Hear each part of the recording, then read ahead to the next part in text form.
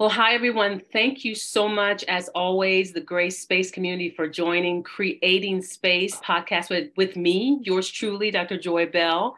Of course, I'm never, ever here alone, and today is no different. I have a phenomenal guest, and I'm going to have her introduce herself, but we have Kristen Lampert, and she is the founder, yes, the chief executive officer. I told you guys about that. That just simply means she's responsible for everything as well. If it goes right, yay for Kristen. If it goes wrong, oops for Kristen. But she's ahead of that organization. So it's Parental Shift.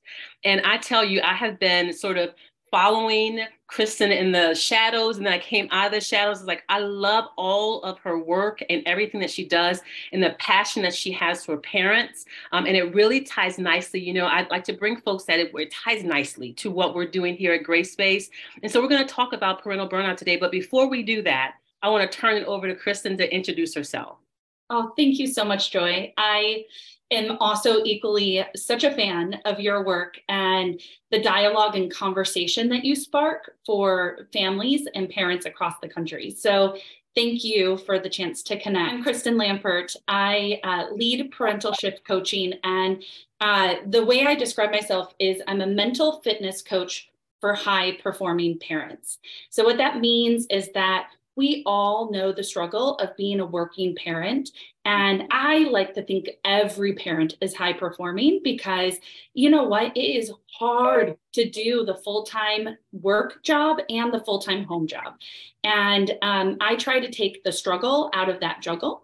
And I do that with mental fitness coaching. So it's all about how do we arrive with kind of the mindset and the frame of reference to shift from negative to positive in every aspect of our life. And I like to apply it more to the home life because I think that's where we get to see the impact multi-generationally on the great work that we do as parents. So that's a little bit about me. I love that. I remember there was a time in my life, and there have been different seasons in my life where, the home part of myself got crumbs. Because the other part I'd given 98% of myself, and it was just sort of like, where is the bed? Where is the nap? It's just, so I love that you help parents because oftentimes, as you said, we give our very best, and then the home and all those different things of which we love. I always tell my children, you're the people that are going to take care of me when I'm drooling. And so it is so important, for me, and just because I love them. I love this. They're my legacy. They're my children, my husband, all the folks who pour into me that I want to be able to give the best of myself to them. So I love your work, and I'm looking forward to talking with you today. Awesome. Thank you. All right, so let's just jump in. That's just what I do. And there may be a time, Kristen, where I go off topic, and now you've known me enough to know that may happen, but just bring me back home if that happens. I'm fine with that. All right. So what is parental burnout? Yeah, so parental burnout, there has been a lot of research done recently, probably over the last 10 to 15 years, that has helped us understand that parental burnout is actually its own separate clinical diagnosis. It's different than depression or, let's say, anxiety. And it's experienced much like we would think workplace burnout is, but it stands on its own 2 feet. And the definition of parental burnout, kind of as defined by the Institute of Parental Burnout, is my favorite. And what it is it's really the sustained imbalance between parental resources and parental stressors. So when parents are in a space where the stress is incredibly high and the resources are incredibly low, and they have to maintain that at a sustained or long period of time, that's when parental burnout occurs. Got it. And it shows up in the way of what we hear a lot of time with parents, and how it shows up is that I'm so tired. I'm so fed up. I'm emotionally exhausted. Mm-hmm.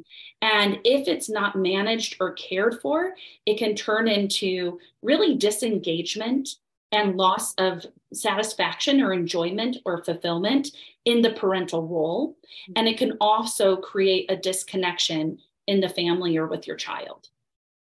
That's huge. And, my area is specifically working with neurodiverse learners. What do you think about the difference between what burnout may look like for a neurotypical family, right, versus a neurodiverse family and parent?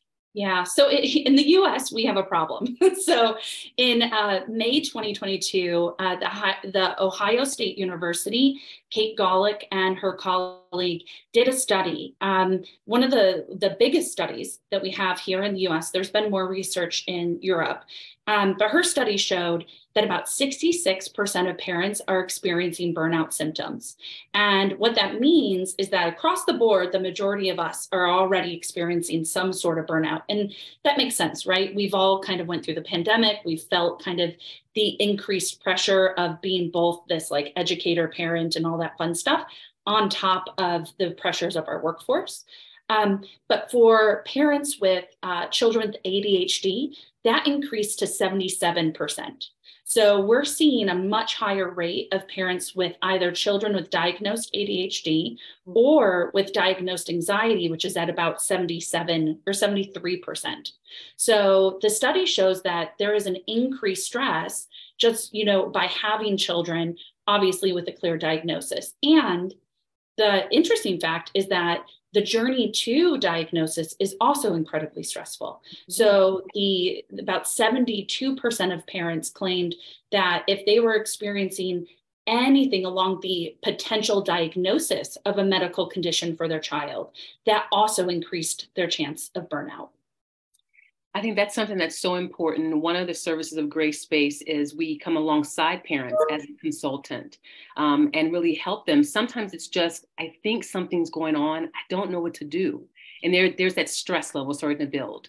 And then you have a teacher that maybe, reaches out and says, now we're noticing this. Now the stress level continues again. We're noticing, and now we still don't know what to do. What's next? So all those things, I don't know that we often realize how stress is building in our bodies as more information and more data comes to us. And we are not really sure where to place that information, and we don't have a solution yet for it. Does that make sense?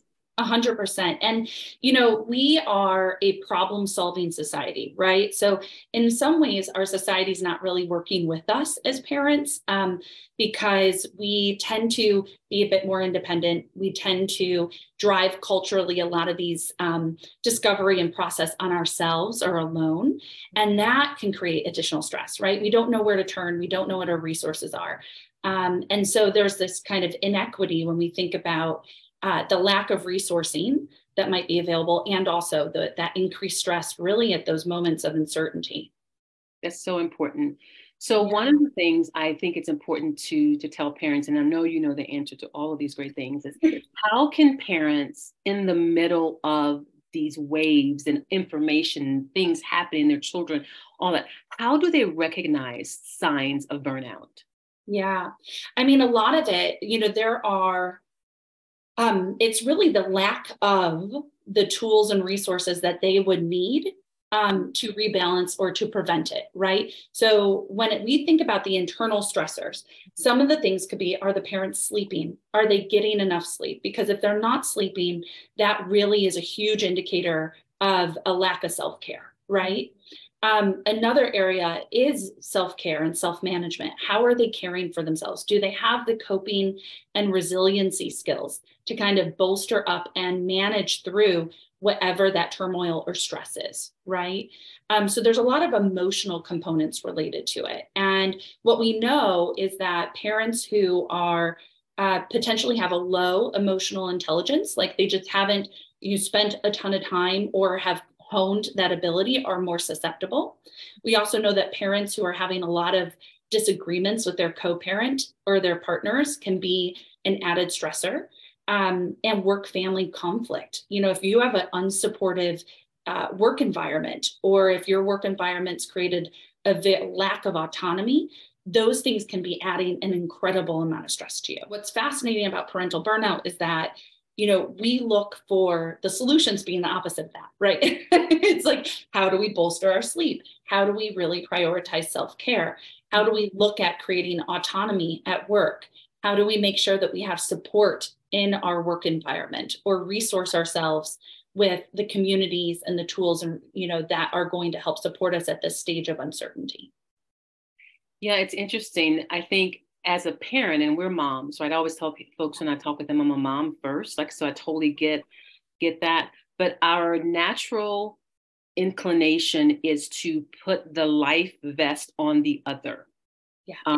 Right. So sometimes it's we're talking about the home where, okay, I'm not okay, but that's okay. I want to make sure that the kids are good, that the dog is fine, that my husband's great. And the self-care that is needed to actually, you're sort of the pulse in the home and setting the rhythm.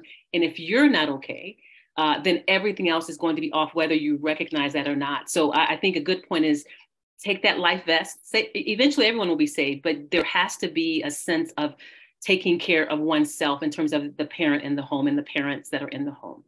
Yeah. I mean, women, we all fall prey to this, right? And we also live in a society that tells us that we should be doing all these things. The should is the worst phrase that I think we all put ourselves on, a lot of self-judgment.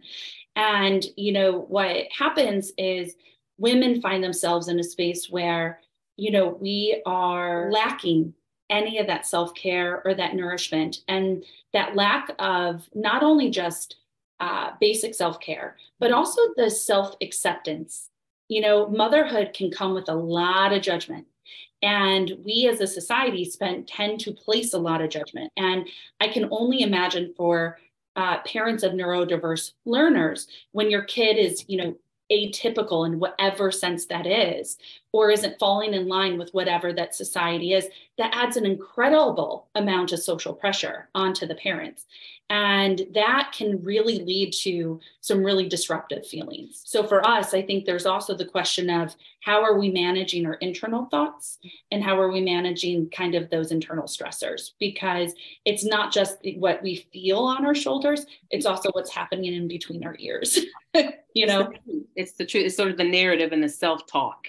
And all the things that's happening. So, I do believe that parents of neurodiverse learners, they do have a different level of guilt, sometimes shame. And I don't know that they always recognize that there's a little level of shame and how, what's wrong with my child? Why can't they be like their friends? Why is it difficult why are folks not inviting us to the play dates and those sorts of things? So there's guilt, there's shame, there's all sorts of things happening that's very unique to a neurodiverse family and parent. So do you have any, one or two things that you can specifically give that group of parents some tips of how to manage that guilt, the shame, and all the extra things that come along with being the parent of a neurodiverse learner? Yeah. I mean, I think guilt and shame is two of the most useless emotions that we can possibly experience, right? Oh, that's so good. It's just they have no function except to keep us in a space of non-movement or growth, right? And we can internalize an incredible amount. If I had a wish in this world, I would love to take the mom guilt out of the language, because we are mothers. There's nothing to be guilty about. We kick butt every day and we're better at so many other things because we are moms, yes. Right? There's so much power and self-authority in that role. So I encourage women and parents in general, but especially for neurodiverse learners, to really focus on, shifting their mindset around the language that they use in their own head. I would not give those feelings power. At the same time, I would also encourage a little bit of perspective. So we as a society live in the most inhospitable environment for parents.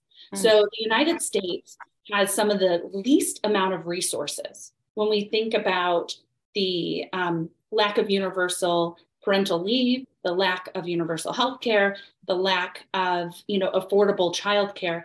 These are very real stressors that as a society, regardless of how you came into parenting, create an imbalance that isn't actually very typical in most other countries. So I think we have to understand we're living in an environment that puts a lot of pressure on our shoulders as parents versus having a community that resources around us. And then the kind of final point I would make on that is, because we know this, we have to accept that we're not broken, the system is broken. We operate in a system that does not really support parents very effectively. And I think in some ways that's a little bit freedom giving, because for me, when I think about it, it's like, oh, it's not me. I'm not sucking in this moment. It's the fact that, my society, this environment that I'm in, we live in a very perfectionistic culture. And that culture, actually increases our chance of having parental burnout. So where other cultures that don't have that level of either expectation of perfection in parenting or expect parenting in ourselves, like perfection in ourselves, when we naturally kind of reinforce that. Yes. When we interact with other parents. And so I would pay attention to, where is perfectionism coming in? And is that really yours? Is that really something you want to own and hold on to? Or is that something society kind of placed on you and that you need to create a better relationship to let go of? Oh, that's so good. Is that yours? Is that yours? Do you own it? Do you want? And then if you have owned it, do you want to continue to own it? Is it serving you well? Right? Yeah. Oh, I love that. I love that. I love that. I think one of the things as a mom, as I'm getting older, I know I don't necessarily look like it, Kristen, but I am getting older. I realize how much attention my children are paying to the things that I do versus the things that I say. And I think when we talk about parental burnout, we are fooled if we don't think our children know when we've come to the end or are coming to the end of ourselves and our best selves. Mm-hmm. Right. And so I think one of the things that I would love to ask you is, how do you communicate? I mean, just sort of transparent. How do you communicate to your children? Listen, mama's having a moment here, or she's having a season, or whatever that is. What are your recommendations of communicating? Maybe if you're feeling burnout, but not only just about us, but also to give them language if they're feeling some of the similar feelings, so they'll know, oh, I may be feeling burnout, or they'll have a way to identify because they've had a model. Does that make sense? 100%. 100%. I mean, this is the beauty of parenting, right? Like, as a mother, I'm being watched all the time. And, I'm being measured by a yardstick I have no idea existed, right? But it's real. Yeah. And what I think, when we think about parenting, first thing is, there are surveys you can take, and I can share that with you on how to assess your level of burnout. So think of it as a spectrum, right? If you're really high burnout, like incredibly, you need to seek medical attention. There's nothing you can do besides getting the right support and resources to get there. Most parents are probably in that middle range where they're experiencing symptoms of burnout, and they just need to figure out how to increase those resources, decrease those stressors. And one of the tools I use with in my coaching and with my son is a process, which is essentially when I find myself in fight, flight, or freeze, when my heart is going all thumpy, and I feel that mom rage like nobody's business, which I genuinely feel at least 2 or 3 times a day. It shows up at weird moments. I mean, it's always there. When I feel that, I give myself a timeout, right? So I say, okay, Kristen, take some deep breaths. And I really go back to centering, mini meditation. I start to feel my own senses. I get into either my sense of touch, my sense of sight, my sense of hearing, or even just hearing my own breath. And that interrupts that narrative and gives me the space to show up more present to my child. And when I do that, I tell my son, absolutely, in those moments, mommy needs a timeout. I need to calm down. Mm. Mommy needs a break. I need to take a moment for myself. And then when I come back to him, I explain, I was really frustrated in that moment. I had a hard time. I was feeling a lot of impatience. And, what I think is critical when you're talking to your child is in those triggered moments when you're really high stress, that you come back, that you don't just dismiss, you don't just distract, that you really re-engage and you use it as a tool. So it's, hey, I needed to self-regulate. I needed to calm myself down. But now that I did, this is my question. This is what bothered me. This is how I really, would like to move forward. I always tell my teenagers, and I find myself, that I have teenagers, Kristen, a lot of having these moments, and sometimes not only giving yourself time to take a break, but sometimes you might lose your cool. You might lose your cool and go, you may leave that and say, I need to apologize to them. That was too far. That was too much. And so I often will find myself saying, you know what, Mama, I overreacted with that. Again, we're teaching them, we're providing them language for what we know they will experience in life. It may look differently for them and their paths that they take, but they will have all stressors, and they'll have to figure out how to manage those. And also sometimes, you know what, Mama makes mistakes, you're going to make mistakes, but own up to that and come back to the table and say, you know what, I shouldn't have said that, or the tone that I used was not appropriate for what just happened. And, you know, those sorts of things. So for me, I'm very, very much an advocate about giving kids language. Sometimes it feels like for adult experiences, but Kristen, these kids are experiencing things now that we never had to worry about. And so where we may think, oh, they're fine. Like all they have to worry about is their little video games and their friends. The things that they're exposed to and taking in every day, stressors alone, right? And so I think it's important to give them language. That's important to me. So I love what you said about that. And I want to add to that too. I mean, like my son the day before, he asked me, he's 7 years old, and I said something and he goes, "Oh no, Mom, you don't make mistakes. You're perfect." And I said, "Oh my God, we have a real problem," because I do not want my son thinking I don't make mistakes. Right? Like, so what I do as well is it's all about that repair. It's stepping back into it. Oh, you know what? I lost my cool. I'm not okay. I made a mistake, and really allowing that mistake to be there. Kids need to see that, 1, we're not perfect. 2, they're not perfect either. 3, we can love them through it. And that whole unconditional component is the part that makes parenting so beautiful, right? There's no one better than my son who has taught me unconditional love, right? So that ability to show up in that way gives them permission to see and experience all types of emotion. So that tends to be kind of the tool, like the kind of approach I have, with my son. And it's a learning process, right? We're always trying to figure out, oops. That was the wrong way. That was the wrong way. That was the wrong thing. Yeah. And then we can course correct, right? And we teach them again, we model for them. Okay. 2 other things. One question that I want to ask you, just a question that has nothing to do with this. So let's point our community to resources. So what are some resources? So they've heard you, they're like, this is so me, and I don't know what to do with that. What are some resources that they can utilize?